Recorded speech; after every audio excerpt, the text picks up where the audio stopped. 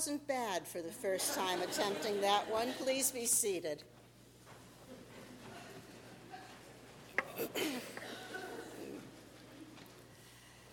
Now, just out of curiosity, how many already knew pretty well the stories of the Good Samaritan and the prodigal son? Raised with them, probably, heard them in Sunday school. But talking about biblical texts amongst Unitarian Universalists is always risky because our backgrounds are so diverse. It really is not safe to assume that everyone recognizes biblical references. And it's not just us. More and more people in our Christian culture know the Bible only by hearsay, through other people's retellings and interpretations of it. Those who do know the stories tend to be those who see the Bible, or at least their understanding of it, as inerrant and infallible, which doesn't leave a whole lot of room for discussion about their interpretations. And those who retell the stories in the loudest voices are rarely the ones whose interpretations match what modern scholars are sure that Jesus himself was trying to say. And it really would be a shame to hand the Bible, both the Jewish and Christian parts of it, over to those who use Scripture as a weapon against those with whom they disagree, and I, for one, am not willing to do it, which is why every now and again we go back to the old books and have another look at them. So the Bible's part of our heritage. Our most basic beliefs, whether we identify here as Christian, Jewish, pagan, Buddhist, humanist, atheist, UU, or anything else, our most basic beliefs are part of the teachings of the Rabbi of Nazareth, known to us as Jesus. And the most radical and most basic of his teachings are found in the parables of the Good Samaritan and the prodigal son. We don't have a whole lot that anyone can say for certain actually comes from Jesus. And what we do have is often buried under layers of doctrinally inspired editing. But the materials we do have, including these two parables, are generally regarded by scholars as authentic. And these two parables in particular are so regarded, in part at least, because they are so utterly outrageous. A little contextual analysis here. On the surface, they are both nice stories about compassion, kindness, forgiveness, acceptance. A traveler is rescued by a kindly and generous stranger, and everyone agrees that the Samaritan's a really good guy. A younger son pulls a typical cliché younger son stunt. He takes his trust funds, spends it all foolishly, goes home fearful of his welcome, and is received by his father, although not by his brother, with open arms. The Samaritan reminds us that everyone is our neighbor. The prodigal reminds us that God's love is inexhaustible. And both of these messages are indeed part of what Jesus was saying. They're not especially surprising to us because we've heard them before many times. But imagine now, if you will, being a member of the Judean society 2,000 years ago and hearing those stories told to you on a hillside or in a town square, listening to a traveling teacher who looks like he's been traveling for a while, who just wanders into your town and sits down and starts telling stories. Jesus does not identify the traveler on the road from Jerusalem to Jericho, but his listeners are going to assume it's someone like them. The Jericho road in those days was about 20 miles of awful conditions, including the likelihood of robbery. The man is attacked, beaten, stripped, and left for dead. No clothes, no wallet, no driver's license, no way for anyone looking at him to know who or what he is, and he's unconscious, so he cannot call for help or give an accounting of himself. A priest walks by. Now, you got to feel sorry for the priest, because the priest doesn't know if this guy in the ditch is a fellow Jew or not, and that matters. He has to assume, however, that the man is not Jewish, because the threat to the priest's ritual purity if he approaches a non-Jew is tremendous. And the consequences of approaching a dead non-Jew are even greater. He would become unclean. He would need to undergo a long ritual purification if he even approached the body of a member of his own community. But it would be much longer and a much more expensive process to restore his ritual purity if the man in the ditch were found to be a foreigner. Just getting close enough to try to find out if the man in the ditch is alive or dead, Gentile or Jew, is too risky. If the victim is not a live Jew, then the priest can no longer perform any of the ritual activities necessary for the well-being of his entire community. He loses his right to receive the sacrificial leftovers at the temple. He cannot collect offerings from the faithful, which means he can't do any of his work, and his whole family, all his servants as well, all become ritually unclean right beside him. They could all starve. So he's got a decision to make. Does he risk sacrificing the needs of the many, his family, his community, his servants, himself, for the sake of this one, who from the looks of him is probably dead already? Now at this point, Jesus' hearers are starting to get a little bit uncomfortable. They have information, after all, that the priest does not have, that the victim is probably one of them, and he's still alive, but he won't be for long if he doesn't get some help. On the other hand, if the priest does not maintain ritual purity, that endangers their whole community. In part because one of the many apocalyptic beliefs widespread in Jesus' day was the belief that if the Jewish people could maintain God's laws, including the complicated Levitican purity codes, for just 3 days, then the world would be ready for Messiah to arrive. And the priests especially had to be careful. So the listeners could understand the priest's dilemma. They didn't blame him for passing by. Next comes the Levite, not as important to the community as the priest, but still, it's not just the priests who have to avoid contact with foreigners and the dead. That's in the rules for everybody. The Levite does not want to have to undergo a period of purification either, and he certainly doesn't want to be the one responsible for postponing the arrival of the Messiah. So he averts his eyes and he walks by as well. This is a little bit tougher for Jesus' hearers because they know that the burden on the Levite would be far less than that faced by the priest. And the hearers, most of them anyway, aren't really sure the people of Israel are capable of 3 days of perfect goodness anyway, so what difference would it really make? And finally, they know, or they think that they know, that the man in the ditch is someone they would regard as their neighbor, and he's still alive, but he's sinking fast. And they're all imagining themselves walking down that road, and they're all getting the message, which was that the priest and the Levite could have helped but didn't. So these listeners are all feeling smug and sure that they would have stopped and they would have helped that guy in the ditch because they were catching on to Jesus' point here. And then Jesus throws them the real curve.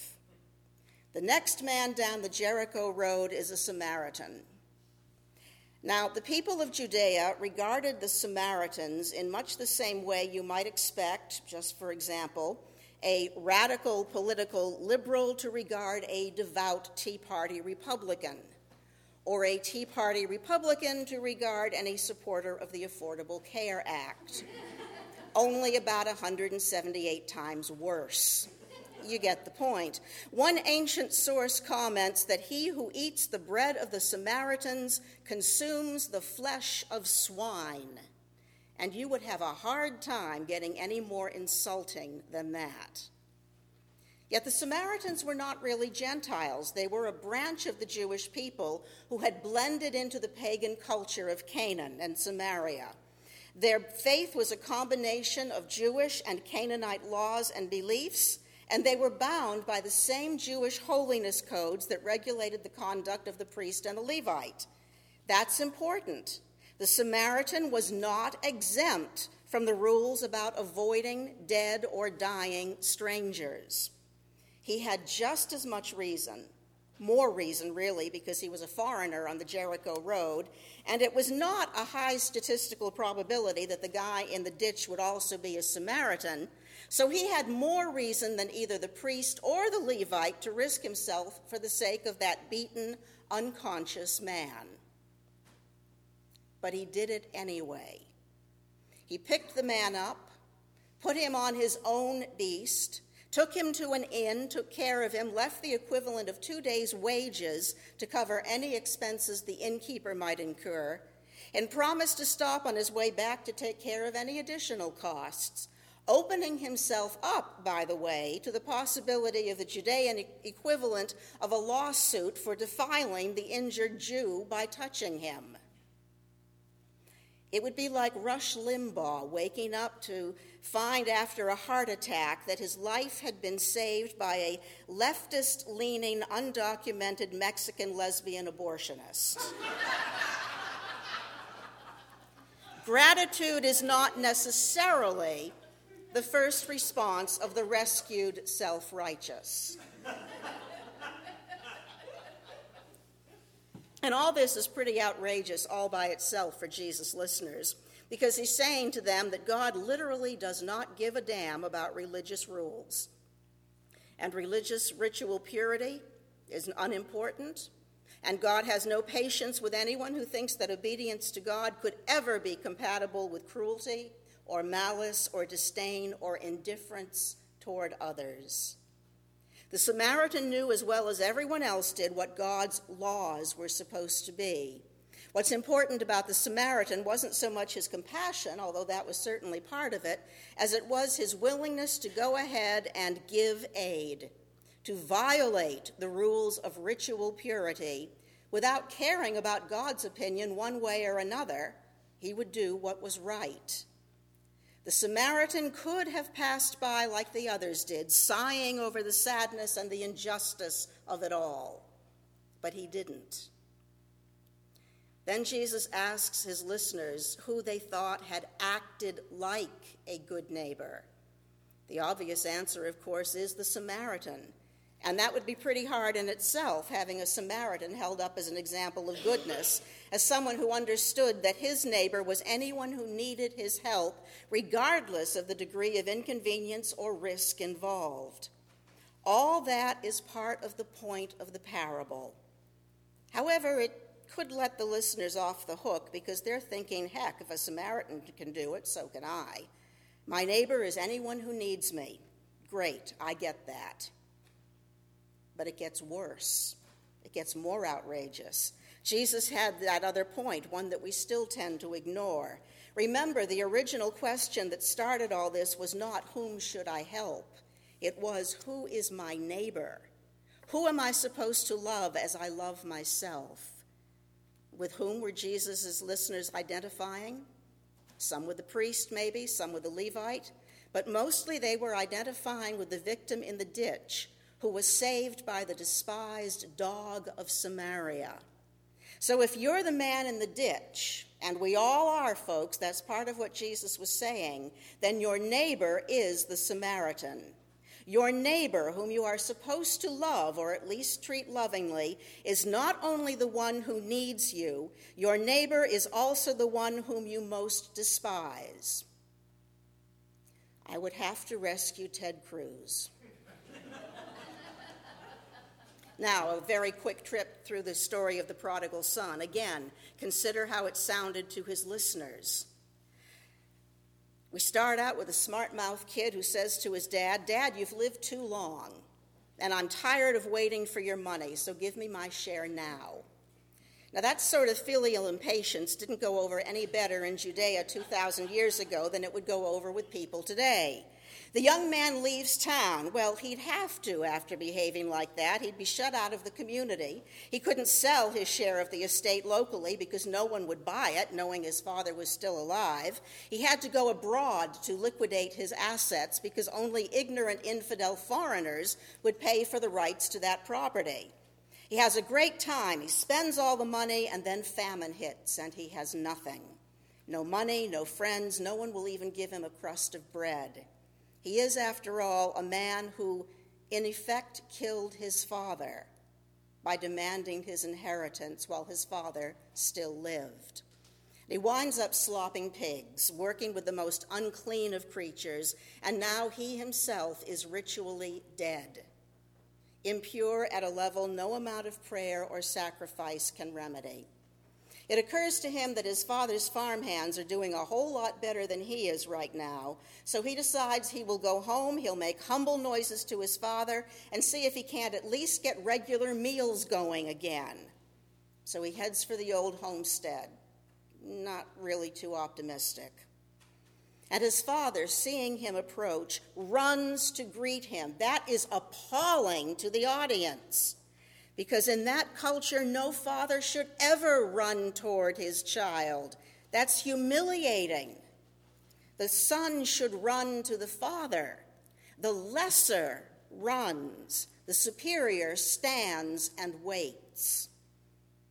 And the kid doesn't have time to offer his father a deal. He never does get to ask to be allowed to be a servant. The only part of his rehearsed speech he gets to deliver is that, "I have sinned and I am not worthy to be your son" part. But you get the feeling he really didn't even have to say that. Jesus' listeners are shaking their heads at this. You'd have a hard time being less worthy than this young man. But what is wrong with this father, letting this rotten excuse for his son come back? And not just welcoming him, but celebrating him with a robe, the sign of dignity, a ring, the sign of authority, new sandals, the sign of return to his full status as a son of the household. The prodigal son has broken God's laws, and now the father has broken them too, because this kid is dead, legally, ritually dead.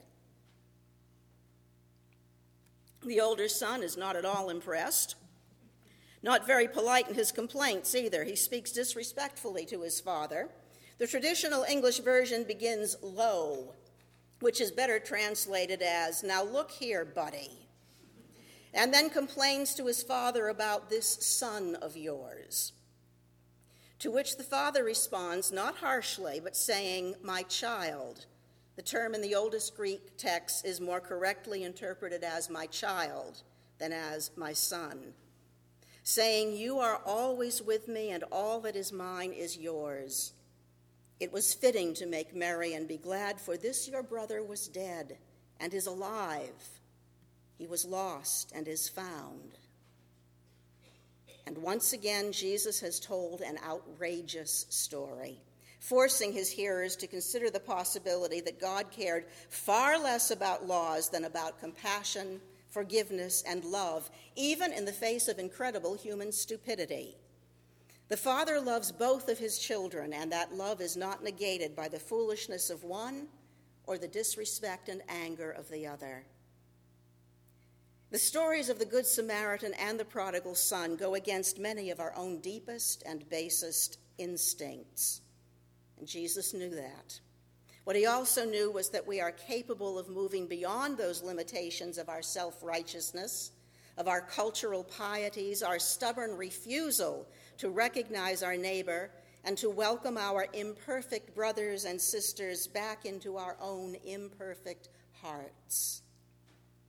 Jesus wanted his hearers to know that they were each of them, each of us, all of the characters in all of the parables, the prodigal and the brother, the priest and the Levite, the victim and the Samaritan, and the loving Father, the embodiment of the divine, caring more about persons than about theological correctness or ritual purity. The God of Jesus cares about every person, no exceptions. And if we are serious about pursuing what is good, so should we.